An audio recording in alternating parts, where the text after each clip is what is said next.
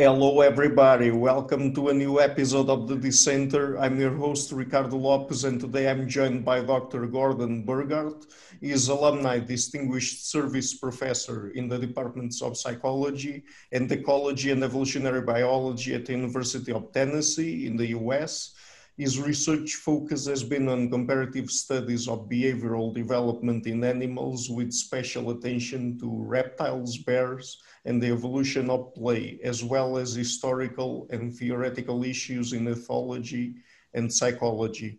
He has edited or co-edited 6 books and authored The Genesis of Animal Play, Testing the Limits.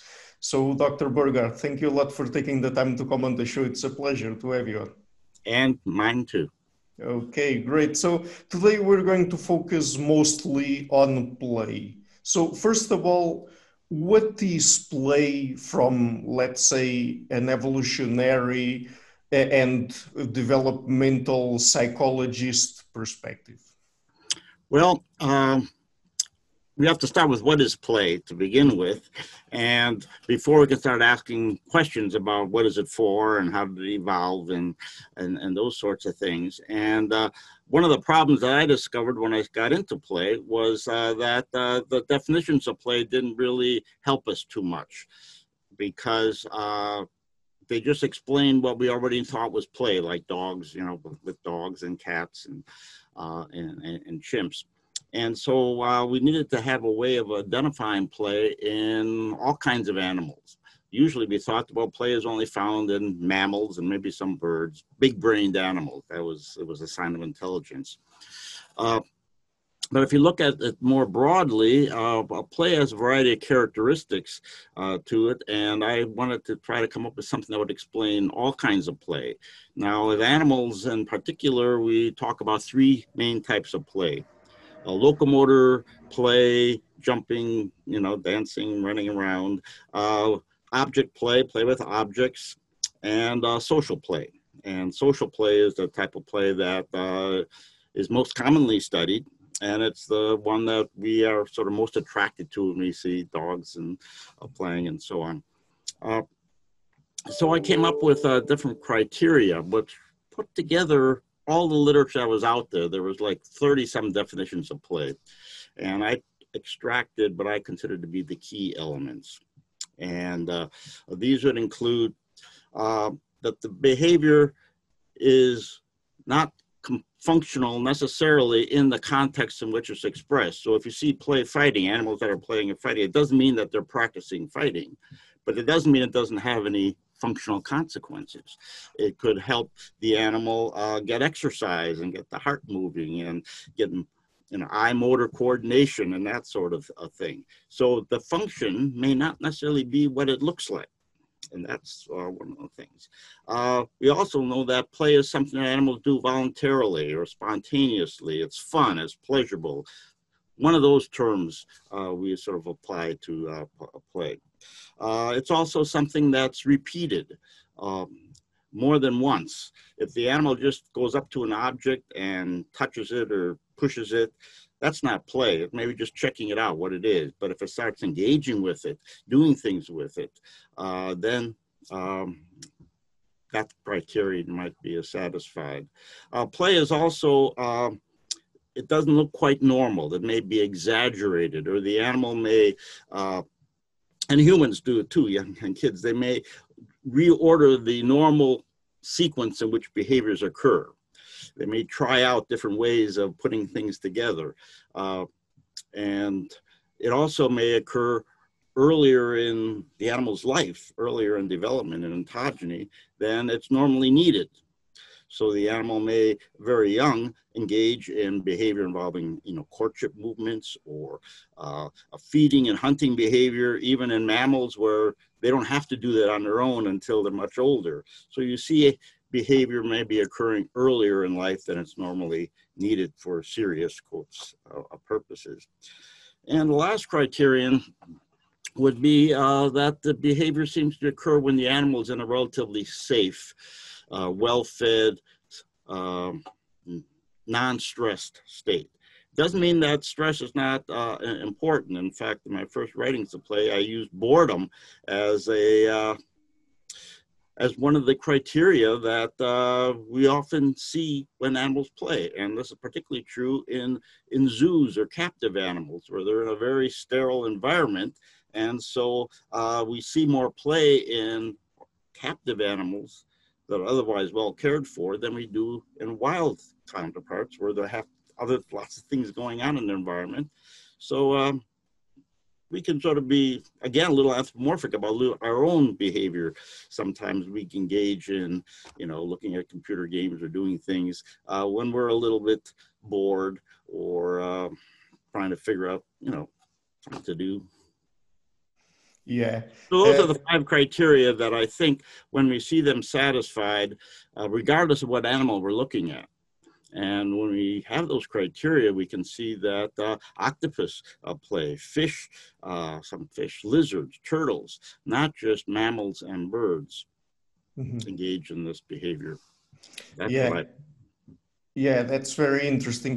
But going back to my question regarding the evolutionary basis of play, I mean, is there any point in evolution where we can concretely start talking about play? I mean, is there a particular a species or a particular, I'm not sure how I should call it, a clade or something like that, where play first started? Well, I think there are people who have thought that play, once it evolved, then it was there and it continued in the lineages following. But I think that play is a very heterogeneous phenomenon. And so it appeared in evolution many times, repeatedly, including in invertebrates. A lot of invertebrates, sponges and so on, they don't necessarily play. We don't have any evidence. But some insects do, octopus do. We have evidence for spiders. And then fish, not many fish that we have good evidence for play, but some do. So I think that play is a phenomenon that has evolved frequently and often maybe get lost subsequently, but it is not something that occurred just once and then we can say this is the beginning of the evolution of play. Clearly, you have animals, invertebrates and vertebrates both playing, and their common ancestors are what, 600 million years ago or more. It goes back a long time. And in the dark reaches where how it started, who knows? Yeah.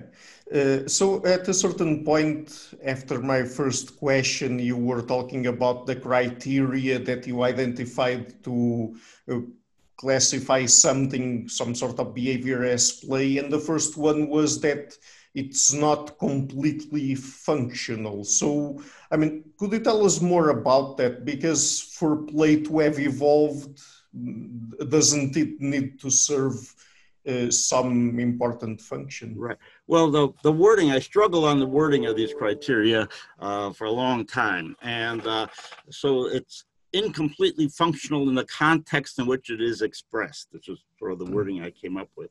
And as I mentioned, the function or the adaptive value to the organism may not be what it looks like. It may be in other aspects of the performance of the behavior. And so I think that's something we need to keep in mind. We did some modeling where we actually looked at some of the ideas that I've developed on evolution of play and showed that play can actually evolve without any overt function. But once it's established, then it may become functional. So it may be a byproduct of other behaviors of the animal. And once it's there, it can then be developed. Like people doodling, you're bored and you're sort of doodling in a class or something like that, and you're just drawing stuff, and then you look at it, oh, that's not bad. And then you start making some functional picture or something out of that. So something that started as sort of a random, not adaptive kind of thing, you're just sort of doing it, can become transformed into something that now has some possible purpose or value, and push this back into animal behavior. You could maybe see how that could work. Yeah. In your work, and I guess the work of other people as well, I mean, you talk about different types of play, like, for example, locomotor, object, and social play. Could you tell us about that? Well, those are the three main types of play. And at one time, people thought those were pretty distinct. And that maybe locomotor play, solitary locomotor play, was sort of the ancestral type of play, and then object play, and then social play being the most advanced. But if you look at a phylogeny of mammals even, and record which of those groups of animals have social play, object play, locomotor play, you don't find a pattern. So there are some animals where you can find pretty good social play, not much locomotor play, and vice versa. Or animals that engage in a lot of object play, but not necessarily locomotor or social play. Locomotor play, for instance, we may find in animals that are more prey species, like deer and elk and ungulates, where, being fast and in terms of escaping from a predator is really an important part. We may find object play more often in animals that are scavengers, dealing with carcasses and so on, or carnivores in general. Animals that we call extractive foragers, those that got to pry under things, turn over rocks, put their hands into, like marmosets, into crevices and trees to get sap or insects. And so the lifestyle of the animal may be an important factor in the types of play that we see in those species. That's interesting. So could we say that perhaps one of the functions of play would be for animals to develop certain kinds of abilities that they will need to put into practice later on in their development or in their lives? Yeah, that actually was one of the first major theories of play put out by a fellow named Gruz in about 1900, late 19th century. And it was called a practice theory, and it is still commonly talked about today. One of the problems that developed was that people who were looking, for instance, at kittens playing with objects and hunting them, and they should be better hunters. And experiments were done by Pat Bateson and others and Tim Carroll, that kittens that had a lot of experience in that predatory play, object play, and others who were not exposed, not given that opportunity, they hunted equally well. So, and there's a variety of studies now that have come out showing that the play does not help in the practice of that behavior that the play seems to be simulating. There are some exceptions, but overall, the evidence is not really that great for that skill development, a theory of play. Mm-hmm. So another reason that people got concerned about that is that if the play is helping you when you're very young to have skills later in life, then once you have those skills obtained, then you shouldn't play anymore. Now, it is true that lots of animals play when they're young, and adults, you don't see it. But many animals, primates, bears, dogs, us humans are known for keeping playful attitudes, and scientists in particular, perhaps, and artists, well into, adulthood. And that early formative experience can't be the only reason then for play to continue to exist. Yeah.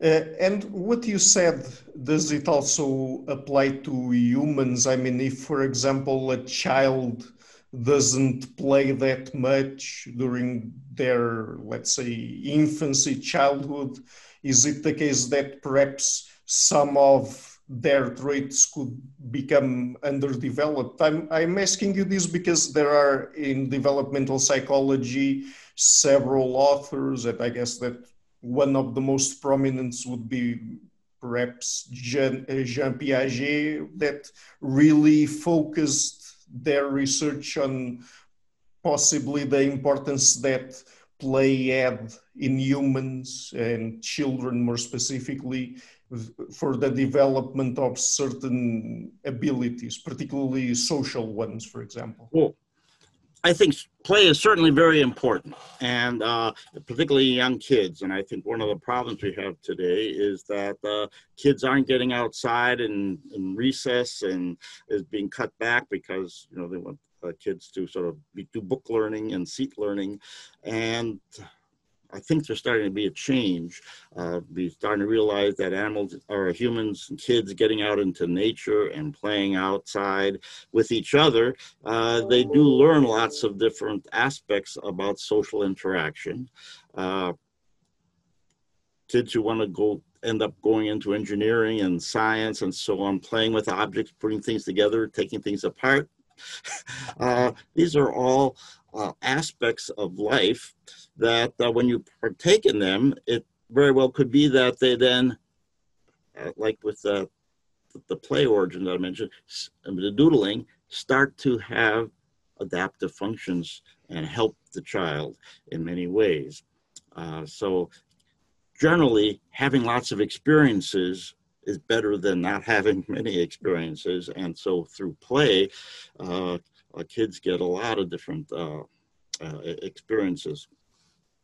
Yeah, another interesting aspect that I read about in your work regarding play is that there are particular, let's say, behaviors and signals that animals send to the other one for them to be able to identify play behavior. Otherwise, I mean, they could think that what they were going to do was in any way, let's say, serious. And for example, there are postures, facial expressions, vocalizations, and so on that animals use to signal play behavior. Could you tell us about that? Well, these are play signals, and lots of animals, including humans, we use verbal signals a lot, but dogs come up, they may do bows between each other and then start chasing and so on. So there are these play signals. Now, lots of these play signals can also be used in other contexts, and they've just been sort of also used in play. But some animals have signals, like there's some mongooses that have a vocalization that's only used in play. It's only used as a play signal. And there are some others that I studied bears quite a bit, and I've raised some bear cubs in my home for a while before we put them out into the large enclosures in the Great Smoky Mountain National Park here. And one thing that we discovered, and others have also, is that these bears are very playful, the bear cubs, but play is quiet. If the animals start getting annoyed with each other, or one starts getting tired of the game and they start getting a little more aggressive, they'll start doing a vocalization, and they'll have a vocalization that's sort of then a signal maybe to the other animal, hey, I'm not viewing this as play anymore. Keep going, and make it bit, make it slap. And when we played with the bears, we would wrestle with them and so on. Again, when it got to the point where you started hearing a little vocalization, that was a time for us to back off, because even when the bears are 100 pounds, they could do a lot of damage to us, scratching and biting. So that was something Not that I encourage people to play with bears, but this was something that many, many years ago when I first got into studying play, I had this opportunity and sort of pushed the limits. By the way, this just came to my mind. When we talk about play, is it mostly focused on what happens between two infants, for example, or more infants? Or can it also occur between adults and infants? Well, again, there are some species where there's a lot of parent offspring play, mother offspring, adult offspring play, and a bunch of species where we don't find it. And you can actually use this in experiments. And what Serge Pellis, a friend and colleague who has worked on play a lot, and others have found that one way to look at the role of play is play deprivation, keep animals from playing. Well, if you deprive an animal socially, you keep it in social isolation, so it can't play because with another young rat. Well, you're doing a lot of other things. You're not just depriving it of play, you're depriving it of social interactions and all kinds of things.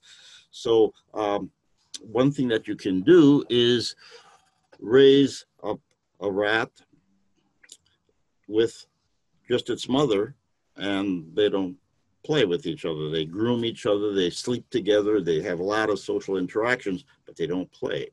And you compare those to rats that have an opportunity, even if they're socially kept separate, but you give them 30 minutes or an hour a day with another rat and they spend all that time playing, and then you can compare those animals with that play experience and those that that don't have it. So then you can start to see, well, what is the role of play in as a function? Matt Cooper here at the University of Tennessee has been studying in Syrian hamsters for many years, using a social defeat paradigm in which you pair a hamster with another hamster that's bigger and stronger and sort of beats them up. Defeats. They interact in the fight, but the one hamster gets defeated and then tries to run away. Okay, then you take them apart and you test it later, that hamster with a smaller, more immature, or not a threat at all. Yet now that hamster that had been defeated is very fearful and avoids this much smaller animal that's been introduced into its cage. And so social defeat paradigm, and animals really stressed.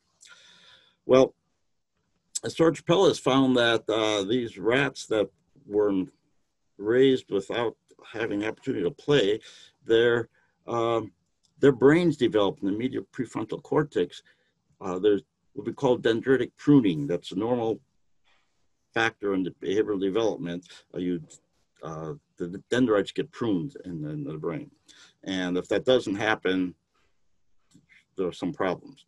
Well, he showed that there was a dendritic pruning that did not occur if the animals could not play. So this was sort of a physiological example of something that play was doing to the brain, or lack of play was doing to the brain. Well, in Matt Cooper's lab, we raised hamsters with their mom, who doesn't play with them, or with peers where they could play. And then we subjected those animals to that social defeat paradigm test that they developed, and found that as adults, those hamsters that were deprived of play were more prone to this social stress, and their brains did not have that pruning. Those hamsters that had the opportunity to play seemed buffered against the stress of this social defeat paradigm, as well as having the normal brain development. So this would be one example of a functional consequence of this social a play. In this case, buffering the animal from stress. And this could be something that can be generally applicable to lots of species. That's one of the functions of play then might be to help buffer you when things get hard or misfortunes befall you. Yeah. That dendritic pruning that you talked about, does it occur in specific areas of the brain associated with certain specific functions? I was just wondering, I mean, if it was to organize the brain in specific directions, let's say. Well, I mentioned that this part of the brain that seems to be affected by the dendritic pruning is the prefrontal cortex. And the frontal cortex in mammals and the animals is where behavioral inhibition develops, and that can be able to control things. So rats, for instance, that have their cortex removed, right? The cortical areas of the brain are completely removed, play.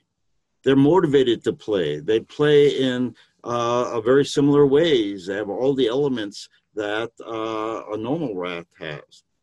But they do not change their behavior as they grow older to accommodate how the other animal, if the play partner is responding, and they are not able to read the signals adequately of the other animals. And so but by not having that inhibitory, they'll for instance, they'll go in and an attack or confront a rat that might be much stronger or more aggressive to it, and they don't seem to learn, hey, I should withhold, I should inhibit my behavior because it's going to trigger something I don't particularly want, speaking anthropomorphically.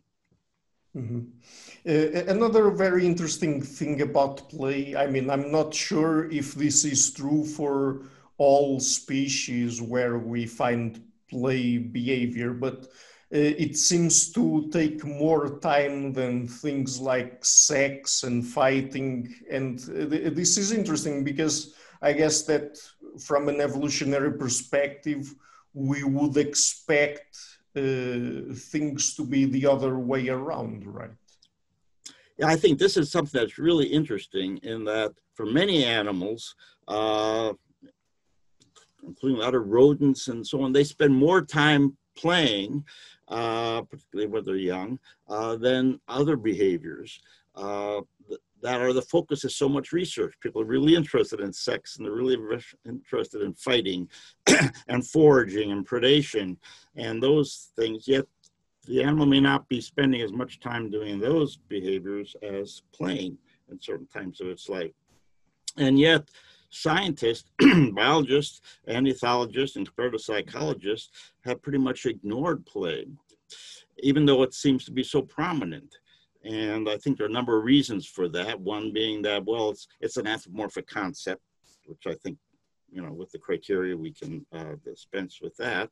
But since play seems to be involving fun and pleasure and not being serious, therefore it's not a serious topic for scientists to study. It doesn't make sense, but I think that is behind the reluctance that many people have had over the years to look at play, even though it's such a prominent part of the animal behavior. It's something we love to watch, right? I mean, there's something that's endearing, and watching like a young moose. I remember seeing this at a zoo in Milwaukee, a newborn moose, just doing its first kind of movement. You got that awkward kind of stuff. I mean, it's just engaging, and to watch, young kittens and dogs. We really love to watch that. So it's an endearing behavior, yet one that until recently has not received the attention that it should have, because you just don't think that it's necessarily serious.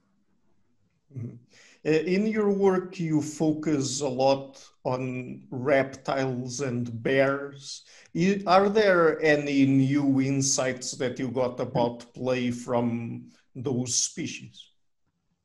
Well, I think my first publication where I got into the play literature seriously was in response to an article that was written on play, looking at functions of play in primates, and looked at play as a way of helping the animal deal with complex social life that it's going to be confronting, because primate societies can be very social and complex. And I had just finished looking at my bears and studying them, and here are animals that are probably the most playful as cubs that you could imagine. And yet the social life of adult bears isn't at all like a primate, right? They have the mother cub type bond, but the males come in, once a year, mate with the females, every other year for most females, and then go off. And there's not really much of a complex social interaction as adults. Yet you have these young cubs playing so much socially. Didn't seem to make sense in terms of this theory that they were going to use this behavior to deal with a complex social adult life. So that started me thinking that play may have other reasons. There might be something more going on here than just preparation for complex sociality. Yeah. I mean, another question, I guess, would be, we've already mentioned three different types of play, object, social. I mean, I can't remember the other one now, but Locomotor. yeah, locomotor is exactly. Could we say that play has a lot of diversity in the animal kingdom? Oh, absolutely. So that's one of the things that impressed me, that different species play in so many different ways. And when we get to humans, you can talk about lots of other things that we consider playful, games and dancing and singing and uh, joking and humor. But I think all those more complicated types of play we identify in humans and children, we can find aspects or in other species that involves similar kinds of things, but not to the same extent, certainly. But play in children and involves many other things than just a simple locomotor. So one of the things that struck me early on is that the social, locomotor, and object play are not that discrete, because you can have games like tug of war, which involve an object, which involve the social behavior, and involve running around and locomotor behavior. So you have these different play types combined, and of course in humans, the richness and diversity is even greater. But in other species, we find that there may be very complex social play, and yet not much complex object play, and vice versa. So again, diversity is, I think, the one of the hallmarks that we see in play in different species. I mean, a spider is going to play different than an octopus.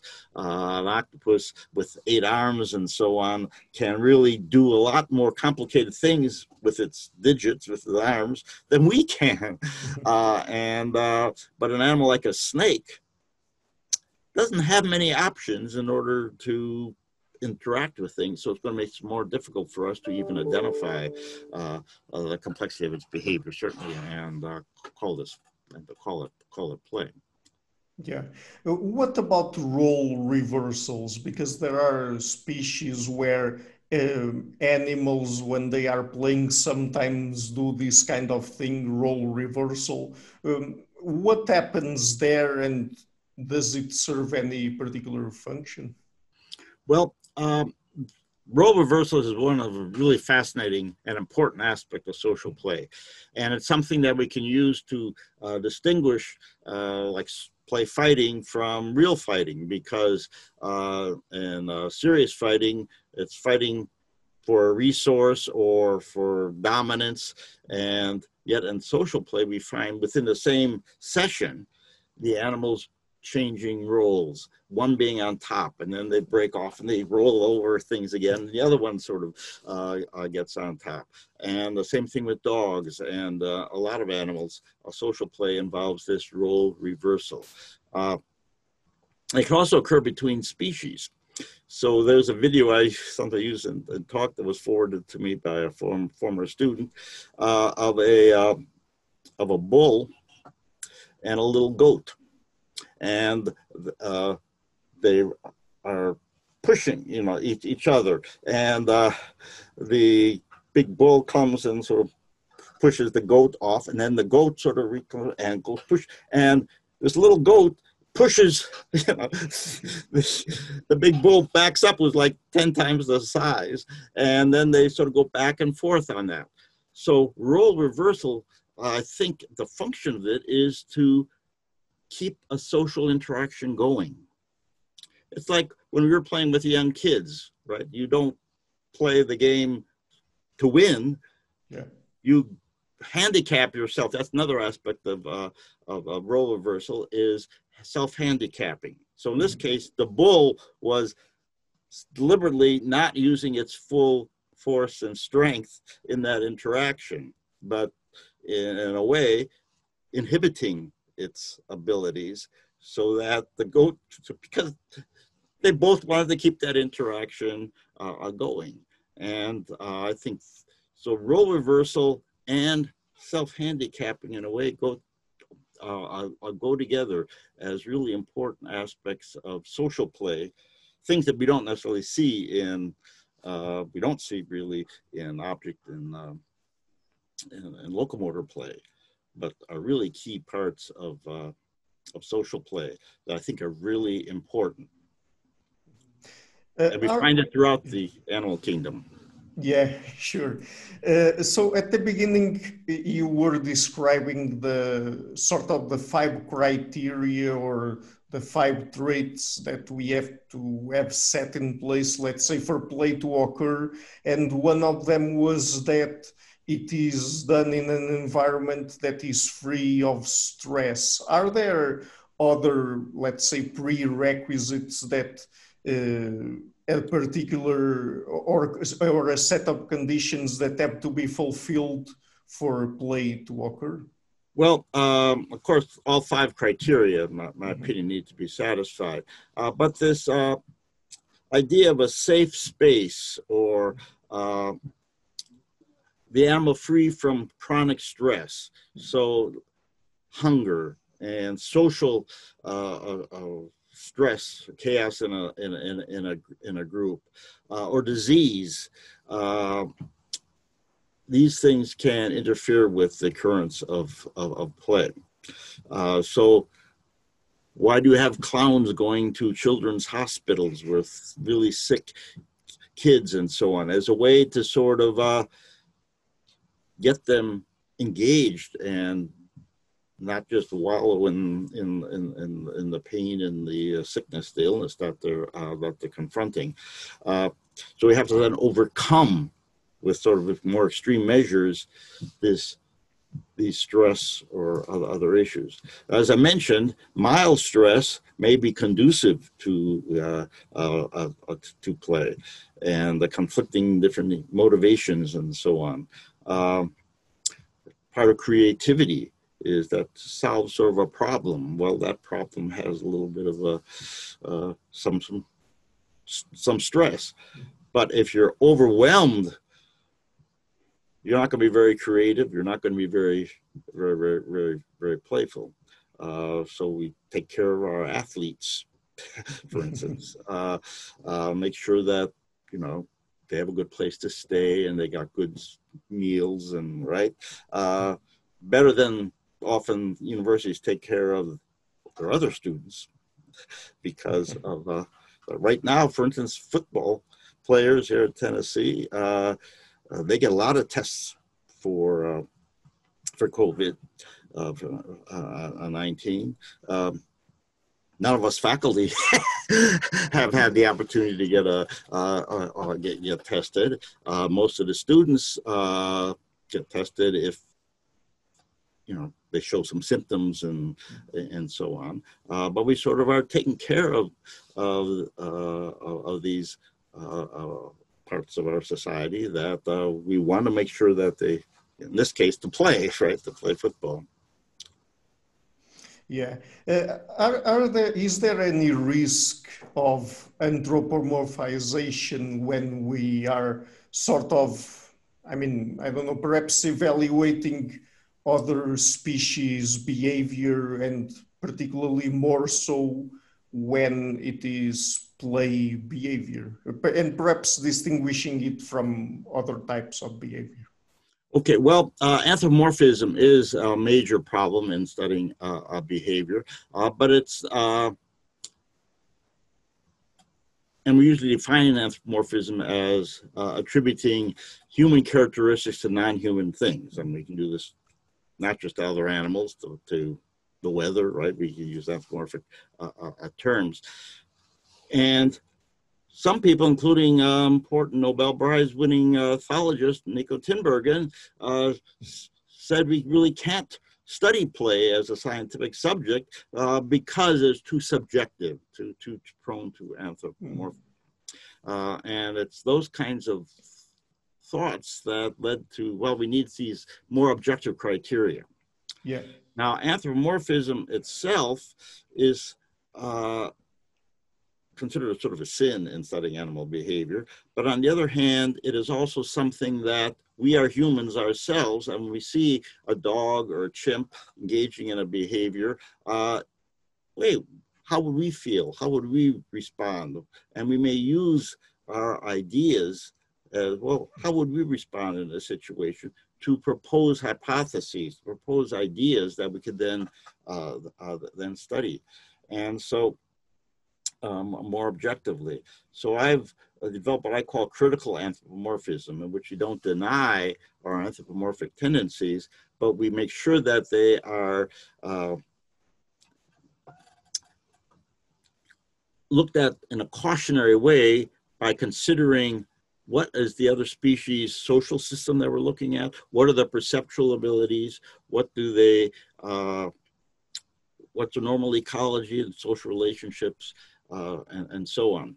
And this, I think, is very, very important, and it comes from my attraction to the work of Jakob von Uexküll and the idea of the animal's Umwelt, that all animals, including us, have our own personal worlds, our subjective way we respond to environmental stimuli. And that part of our goal as a scientist is to understand how other species see their world, what their perceptual world is. And but we can only do that once we understand, or at least appreciate, that other animals have a world, that we can't, just like I can't get into your world, your mind totally, but I can certainly make some attributions. I can look at their facial expressions. I can, look at their vocalizations, their postures, and get some inclination that may be very useful to have in social interactions. And we can do the same thing in looking at other species. So anthropomorphism is a danger, but it's also an opportunity, when combined with our scientific knowledge, to ask good questions. Yeah. What are the downsides and costs associated with play? Well, that's another really important issue, in that play is not just all fun and games and positive. We know that in the field, there's been some interesting examples, like in lemurs, of very playful animals getting injured and falling off of trees. Animals like to climb and swing and things. We know that there's a famous study by Harcourt with seals showing that the major mortality of young seals is when they're playing out in shallow water, and sea lions come in and attack them. And they're so engaged in their play that they don't notice the predator coming. So, and that's one of the features of play, is it's very engaging. You get, really involved into the flow of the experience. So there are those costs of accidents, costs of predation, that play can occur, and people with, parents sometimes get concerned about their kids climbing trees. Oh, well, you might fall. Well, that is true. But is that outweighed by some way by the experiences, the excitement, of getting these types of experiences, like climbing up and doing somewhat risky behavior? Yeah. There are other aspects of play where, like in humans, gambling, right? It can be a serious issues. Addictions. We can have behavioral addictions that may have developed out of what was initially play, but then becomes, too chronic or too extreme. And so I love to play cards, but I haven't, lost my fortune or put my house up for sale to keep it. But there are lots of examples out there of people who have really destroyed their lives by gambling, which initially is a form of play, but then it becomes not play. Because you see sometimes people at the slot machines, putting in nickel, they're not looking very playful at all. It's almost is an addiction. Or people who get involved in running or certain kinds of behaviors initially maybe started as a play, but now become necessary. They have to engage in this behavior. Drugs might start off as something, hey, be playful, get some experiences that seem different, and then it transitions into something not good.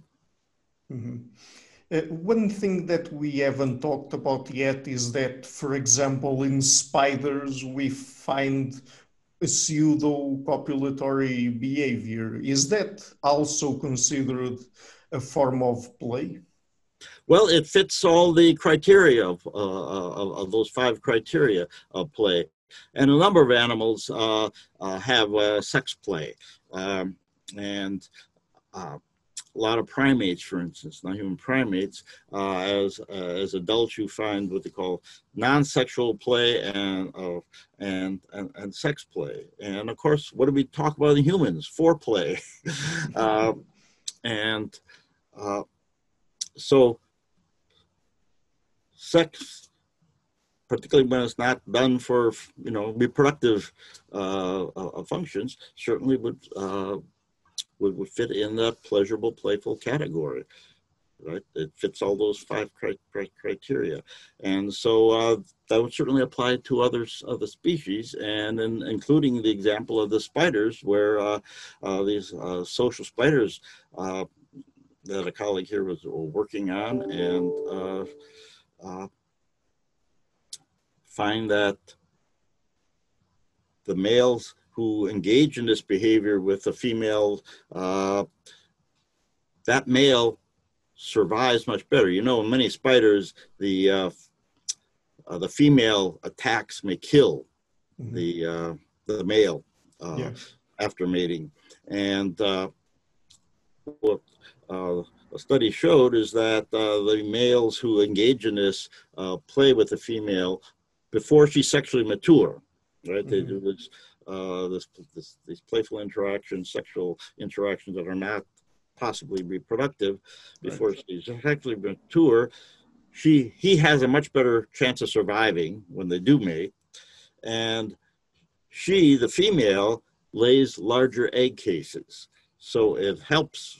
It's one of the first examples showing a reproductive fitness advantage to play, not just a survival or a behavioral skill advantage, but actually a reproductive fitness advantage. Very interesting. What about the surplus resources theory? That's another theory that is associated with play, correct? Well, that's something that I came up with based on the old theory of Spencer called the surplus energy theory, which was really attacked in many ways, particularly by Greuze, the practice theory guy. But I thought there was something there, but it wasn't just metabolic energy. We talk about resources. So we find that animals, even in the same species, monkeys, squirrel monkeys that live in a environment where there's lots of food and the animals doing really well versus other spider monkeys living in a population where there's not much food. It's the climate's harsher. You find much more play in the environment where the resources are good versus when they're not. And this has been looked at now in a wide variety of species, showing that play seems to be much more frequent when times are good. So when the animals have adequate nutritional resources and predation you don't have to worry about as much. So that I think is an important factor. So focusing now on humans, is play associated with certain aspects of human culture, like, for example, rituals, religion, and things like that? Well, I think that I've argued that many rituals, including in religion, started as playful activities. And you look at some of the definitions that have come out for ritual and compare them to play, there's a lot of similarity. And it could be that behavior starts as play and then becomes more formalized, more widespread in a population, and seems to then lose its playful elements and becomes maybe more stereotyped, more something that has to be done in a certain way. So I think that's one way we can see development of rituals, and those are, of course, cultural components. And I think that that play is a very important part of our culture. We can also look at different societies, and those societies that are more hierarchical or authoritarian, there's discrimination against artists, against open science, against things that we consider sort of playful activities, trying out new things. So in more hierarchical, look at in Hitler's Germany, degenerate art, and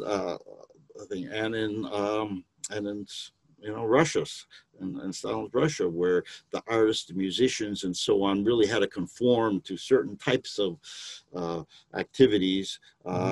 They couldn't be playful. They couldn't openly develop ideas and techniques and so on.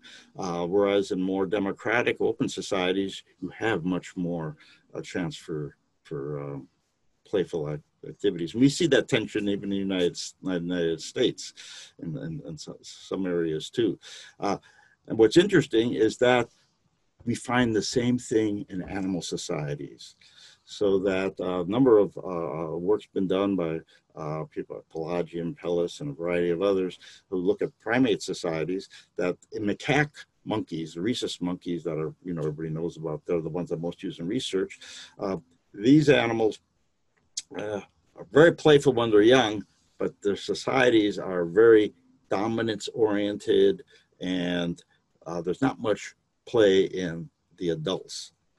In related macaque monkeys that have a much more egalitarian social system, they're not as hierarchically oriented. There's much more adult play. And so I think that's a really interesting a parallel between social system and egalitarianism and play that we can see mirrored in experiences in our own species. Mhm.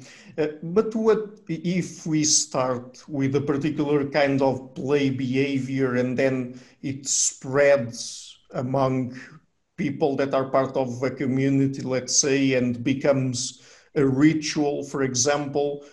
Can we say that it has some adaptive value, and at what level? I mean, at the level of the individual, the group? Can we talk about, for example, group selection here?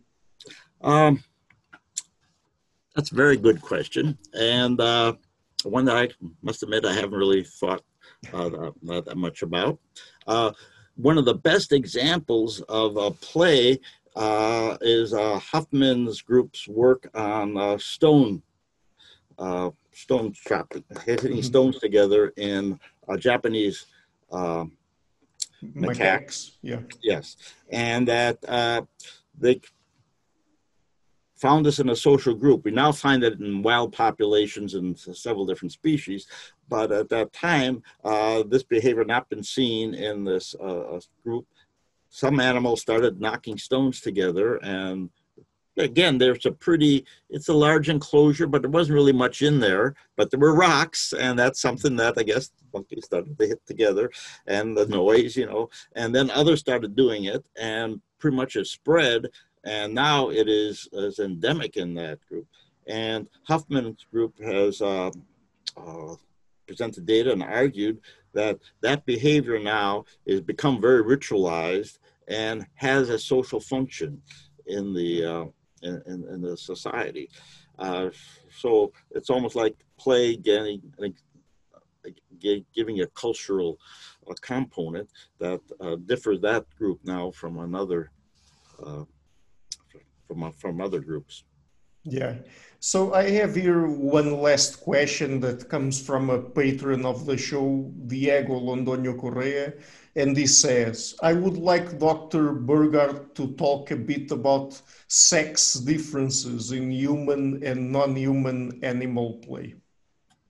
Okay, there's been quite a bit of research on that, and in some species, like the bears I looked at, bear cubs, both males and females, are super playful.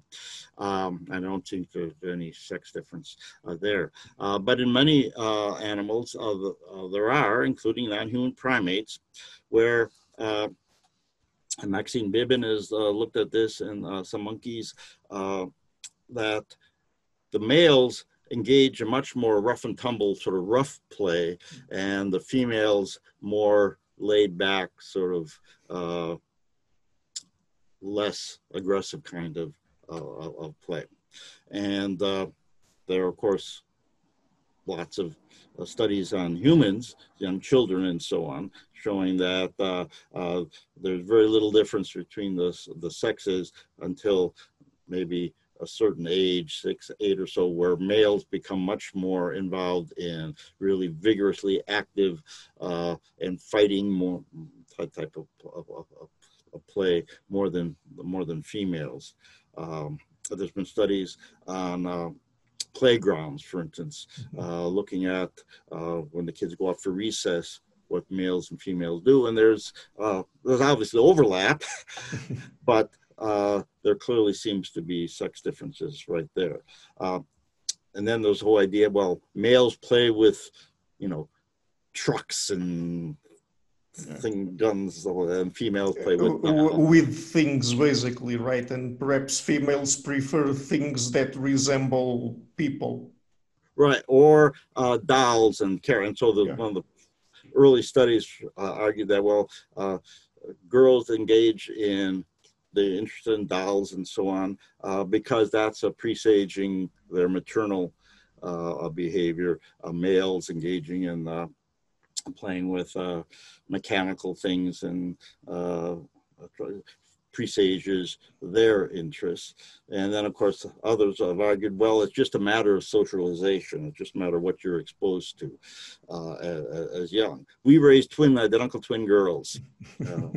And who are both scientists now, and we're proud of them. But we made a specific effort to expose them to the same kinds of toys that boys would be exposed to. And I think that's certainly maybe help facilitate your interest in science and doing things like that. But interestingly, there are some studies now with monkeys showing that young male monkeys prefer to play with trucks and that, and females monkeys are more interested in doll-like things. So I think it's a combination of some evolutionary sources of differences, sex differences in playful tendencies, and cultural and social factors that can accentuate or inhibit those differences. Mm-hmm. So do you think that play is a thing from which we can extract data or information to learn a little bit more about how sex differences evolved? I think that that's certainly possible, and but I don't study non-human primate play or kids play that much, and so I think it's going to be based on a lot of comparative studies. Now, Serge Pellis and his wife Vivian have been looking at play and going around the world recording play in zoos of all the primates, and looking again in the young animals and the adults. And I think this type of work may lead us to get some ideas as to the nature of sex differences in play and their origins within the primate lineage. And again, because of the heterogeneous nature of play, I don't think that what we find in sex differences in play and in rats are going to maybe necessarily translate into the origins of sex differences or functions of sex differences in play and non-human primates. So I think they're very careful about extrapolating across species.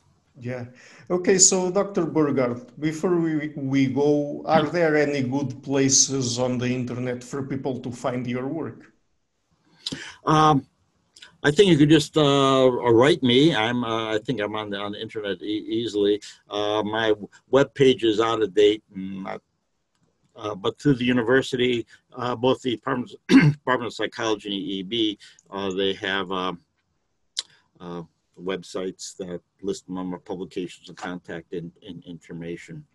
And one of the things, by the way, is that the internet now is just full, YouTube and so on, with neat examples of play. People have been finding play among different species,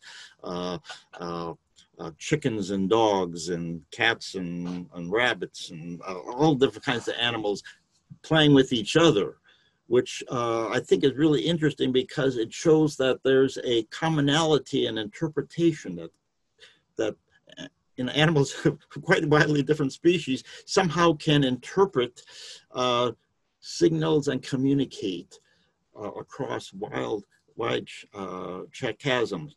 Tortoises and dogs playing, for instance. And there's a neat thing about a lizard and bearded dragon and a dog playing tug of war. I mean, animals that you would not really think that much, or a deer and a kangaroo, big kangaroo and kangaroo interacting. Each, of course, have to use their behavior abilities that they have, but they can interact with another pretty different species, and I think that's a really interesting thing. So keep your eyes open for what's on the web.